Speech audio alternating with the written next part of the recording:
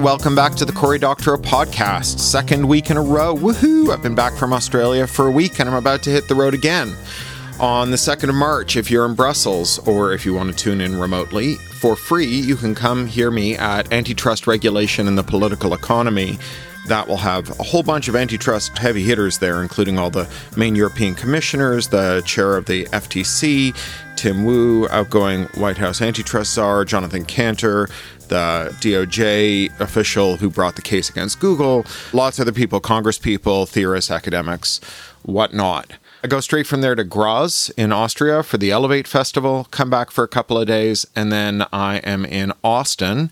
On the 9th of March, I'm speaking at the University of Texas School of Design and Creative Technologies. It's another free talk. And I'm also doing a live stream for the University of Manitoba, also a free talk on that day on ethics of emerging tech. And then on March the 10th, my co-author, Rebecca, and I will be kicking off the South by Southwest Reading Festival with Choke Point Capitalism reading. So I am speaking to you from soggy Southern California, where we just got hit by our second atmospheric river. 6.5 feet of snow up in the mountains just outside town here. We had a lot of rain, so much rain and so much wind that driving around our neighborhood yesterday, there were a lot of streets we couldn't get down because 30-foot tall trees had fallen down and crushed houses. Thankfully, the worst that happened to us was a little more flooding in my office. I just went around and turned off all the heaters and dehumidifiers and fans I've got blowing on my carpets. Thankfully, this time it didn't hit my books. I learned my lesson. I didn't learn my lesson enough. I failed to use the couple of dry days in there to get up there and really clean out our gutters and drains. So yesterday I was up in the pouring rain, just basically like zero visibility, standing on a slippery ladder, scooping crud out of my gutters.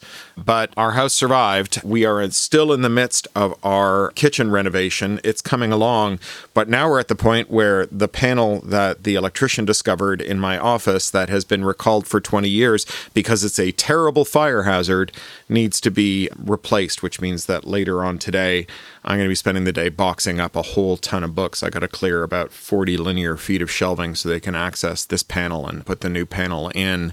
And that means that I didn't get to go to Disneyland with my family today. They're all down at Disneyland and I'm here boxing up my office.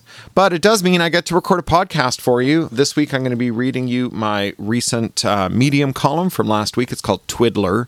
And it's trying to flesh out my enshittification thesis, trying to distinguish the digital businesses of today from the analog businesses of yesterday. So there you have it. Without further ado, and for the last podcast for several weeks, I expect, this is from doctorow.medium.com, Twiddler, configurability for me, but not for thee.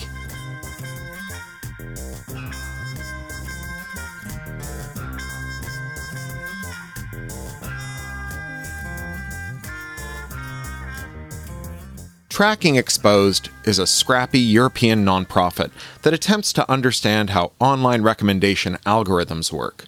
They combine data from volunteers who install a plugin with data acquired from headless browsers to attempt to reverse engineer the principles that determine what you see when you visit or search TikTok, Amazon, YouTube, Facebook, or Pornhub.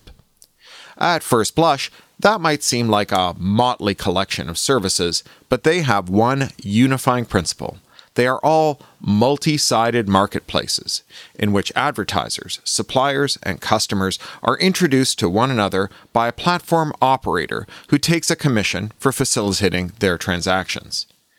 Amazon introduces sellers to buyers, helps the former ship to the latter, and places ads alongside search results and product pages. TikTok, YouTube, and Pornhub all do the same, but with performers and media companies who are introduced to viewers and advertisers whose ads are inserted at different points in the chain. Facebook brokers display of materials from a mix of professionals, artists, performers, media companies, and individuals, friends, family, members of an online community, or interest group. This kind of platform business isn't unusual. A big grocery chain sells its own products and products from third-party sellers and does a brisk sideline in co-op, charging to place items at eye height or in end caps at the end of the aisles. But online platform businesses have a distinctly more abusive and sinister character. 201, they follow the enshittification pattern. First, they are good to their users. Then, they abuse their users to make things better for their business customers. And finally, they abuse those business customers to claw back all the value for themselves. Why are digital businesses more prone to this conduct than their brick-and-mortar cousins? One answer is tech exceptionalism, namely that tech founders are evil wizards, uniquely evil and uniquely brilliant, and thus able to pull off breathtakingly wicked acts of sorcery that keep us all in their thrall. Tech exceptionalism is a charge that is more usually leveled at technology boosters, but it can just as easily be aimed at technology critics, who commit the sin of crita-hype by credulously repeating tech barons' claims of incredible prowess in their criticism. Look at these evil sorcerers who have hacked our dopamine loops and taken away our free will. There's another, simpler explanation for the enshittification of platform economics.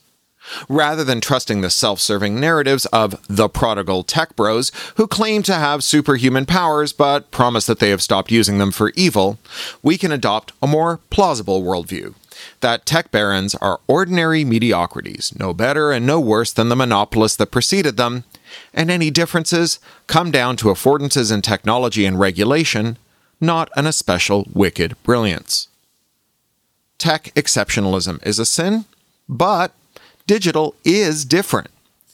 The shell games that platform owners play with surpluses, clawing them back from one group and temporarily allocating them to another, are not a unique feature of digital platforms.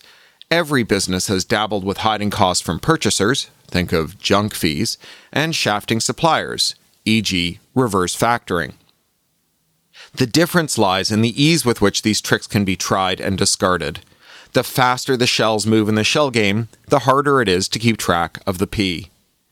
If you're an analog grocer changing the price of eggs, you have to send minimum wage teenagers racing around the store with pricing guns to sticker over the old prices.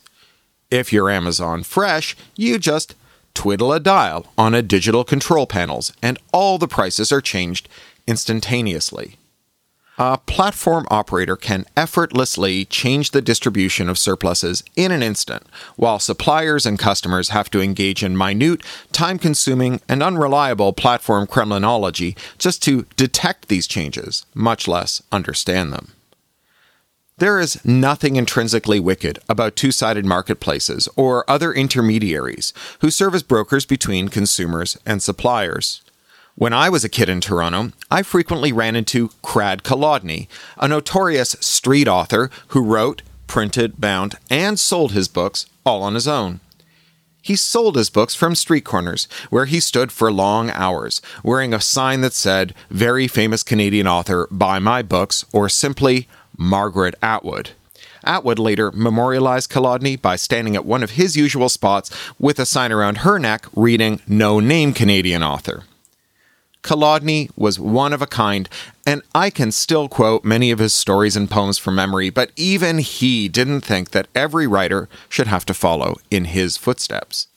There are plenty of writers with interesting things to say who are unwilling or unable to print, bind, and sell their words directly to readers from a frozen street corner.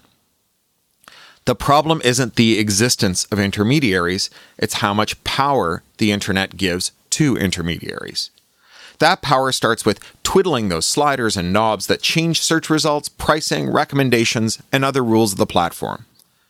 Online performers know this well.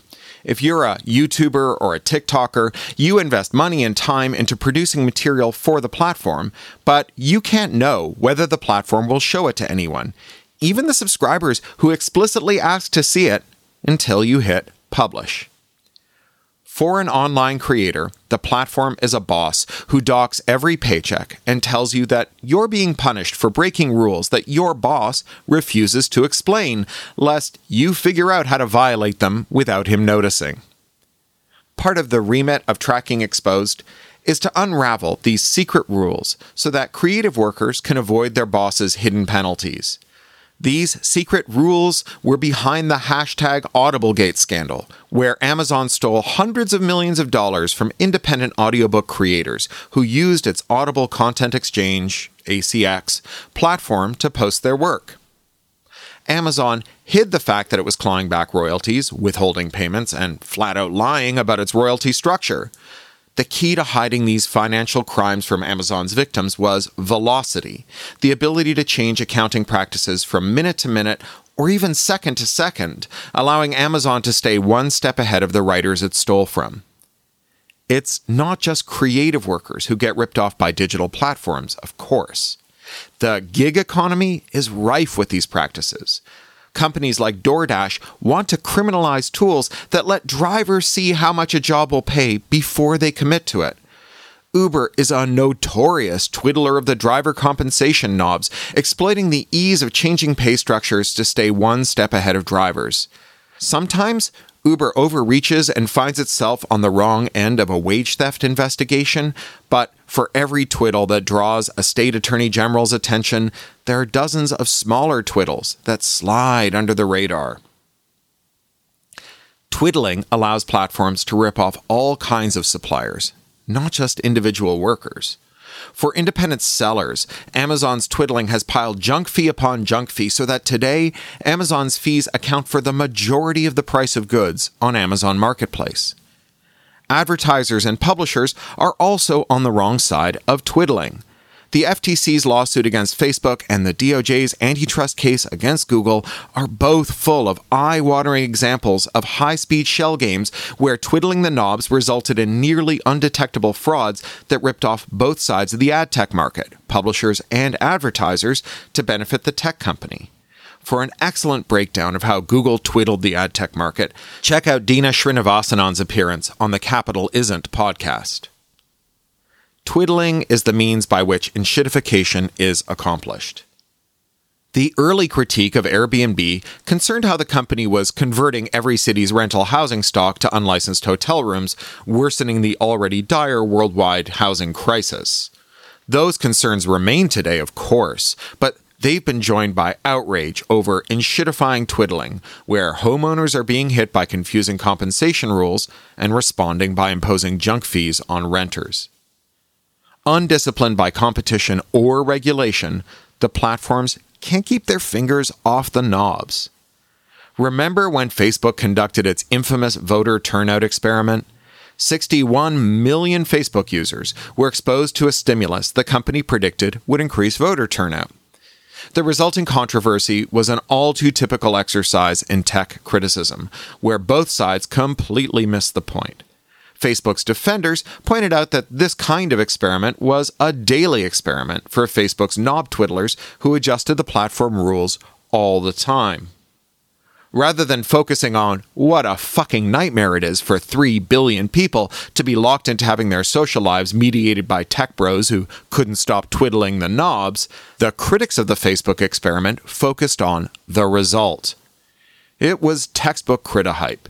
The Facebook experiment increased voter turnout by 280,000, which sounds like an impressive figure, but the effect size was only 0.4%. Remember, the experimental group had 61 million users. Rather than focusing on how badly Facebook's ads perform and how advertisers are getting overcharged, or how the company's compulsive twiddling changes the rules constantly for tens of millions of users at a time, critics of the Facebook voter turnout experiment instead promoted Facebook's ad tech market by repeating Facebook's hype around this unimpressive result. There's a bitter irony in enshittification. The internet's great promise was disintermediation, but the calcified, monopolized internet of 5 giant websites, each filled with screenshots of text from the other 4, is a place where intermediaries have taken over the entire supply chain. As Douglas Rushkoff puts it, the platforms have gone meta. Rather than providing goods or services, they have devoted themselves to sitting between people who provide goods and services and people who want to consume them. It's choke point capitalism, a market where the intermediaries have ceased serving as facilitators and now run the show. The double irony is how the platforms seized power. By installing so many sliders and knobs on their backends that they can twiddle away any temporary advantage that business customers, advertisers, or end users take for themselves. The early internet promised more than disintermediation.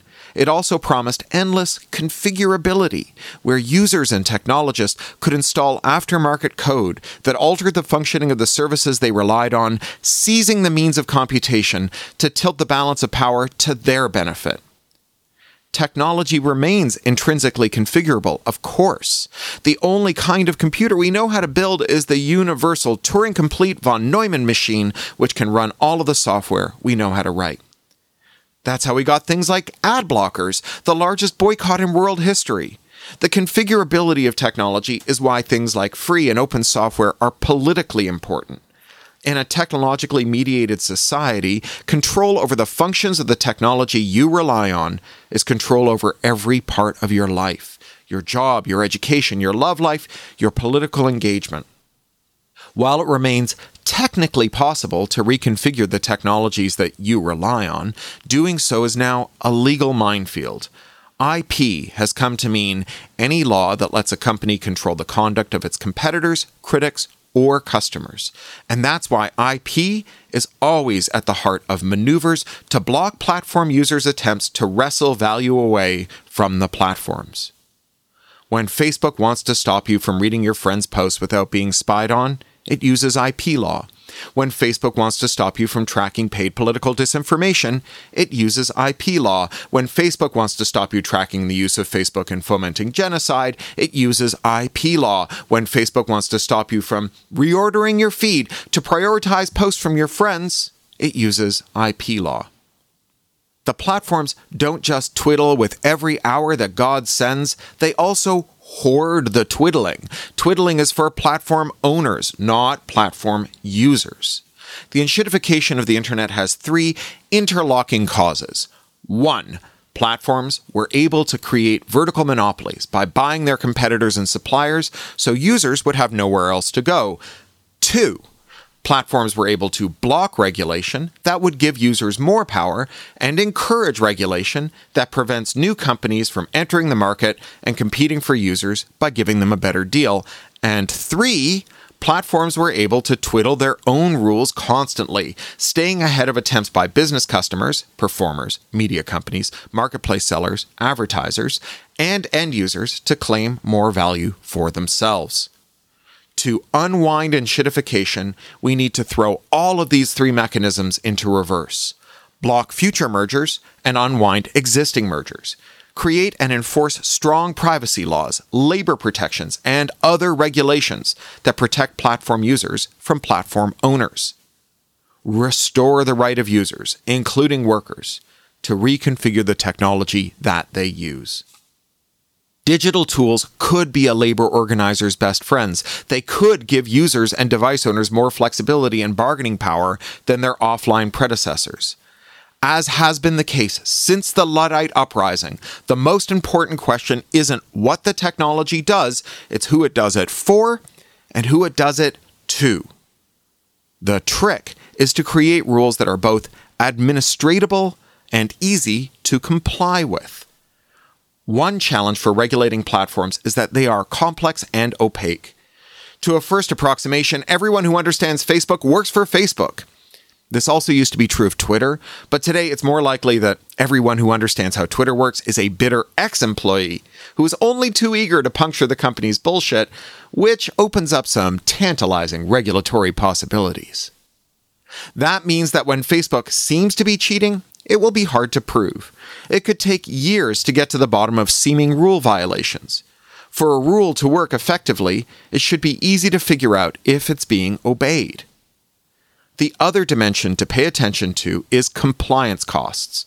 A regulation that is so expensive to comply with that it prevents small companies from entering the market does monopolists a favor by clearing the field of potential competitors before they can grow to be a threat. That's what happened in 2019 when the EU proposed mandatory copyright filters as a way of preventing infringement on big platforms like YouTube and Facebook, as a way of shifting powers from platform operators to the media companies that relied on them. In the end, YouTube and Facebook supported the proposal. That may seem paradoxical, But it makes more sense once you realize that YouTube's already spent $100 million on its Content ID filter system. So any new regulation that forces new companies to have enough money to build their own filters is a bargain. If the table stakes for hosting content in the EU starts at $100 million, YouTube and Facebook can sew up the market without worrying about upstarts coming along and offering a better deal to creators. Today, the EU's filter rules and other intermediary rules that assume the internet will always be dominated by a handful of giants, like rules requiring services to scan for harmful content, extremism, and hate speech, present a significant challenge to the spread of the Fediverse, which seeks to replace giant twiddle-addled multinational corporations with human-scale services run by small businesses, co-ops, volunteers, and nonprofits.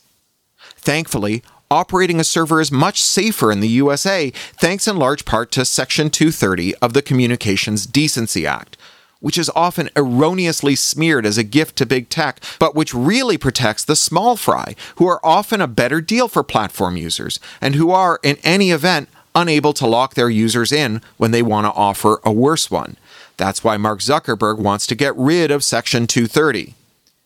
You may have heard that Nathan, the volunteer operator of Mastodon.lol with 12,000 plus users, has announced that he is shutting down his server because he doesn't want to deal with acrimony over the new Harry Potter game. This may seem like a serious problem with replacing big tech with small tech. What happens if you rely on a server whose owner turns out to have different interests from your own, leaving you stranded?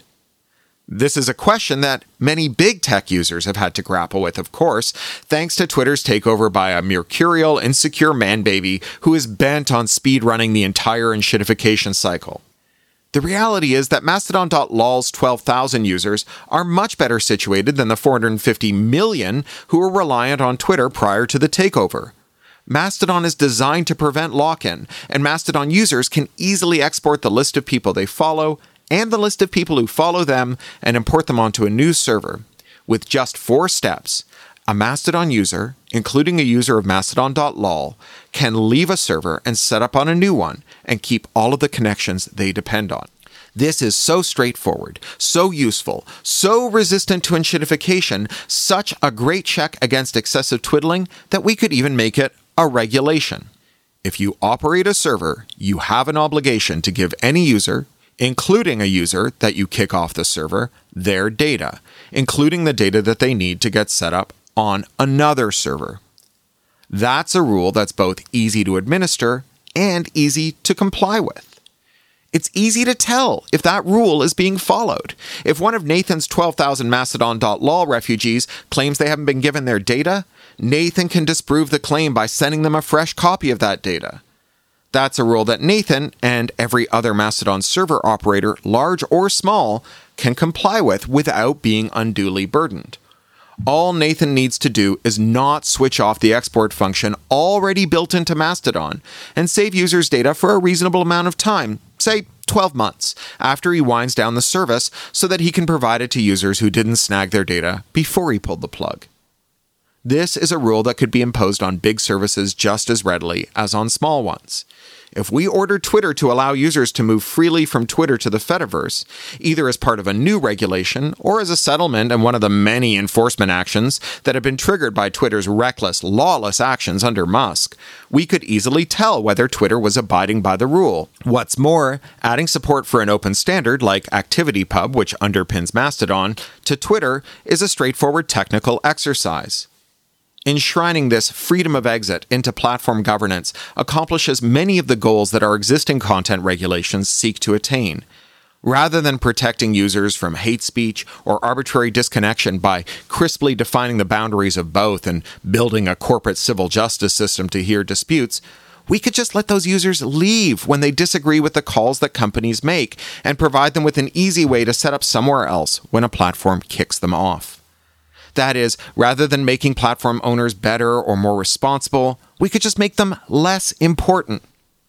The goal isn't no intermediaries, it's better ones, and easy movement from bad ones to good ones. The problem isn't that platforms do some twiddlings. That's how they get better, as well as how they get worse.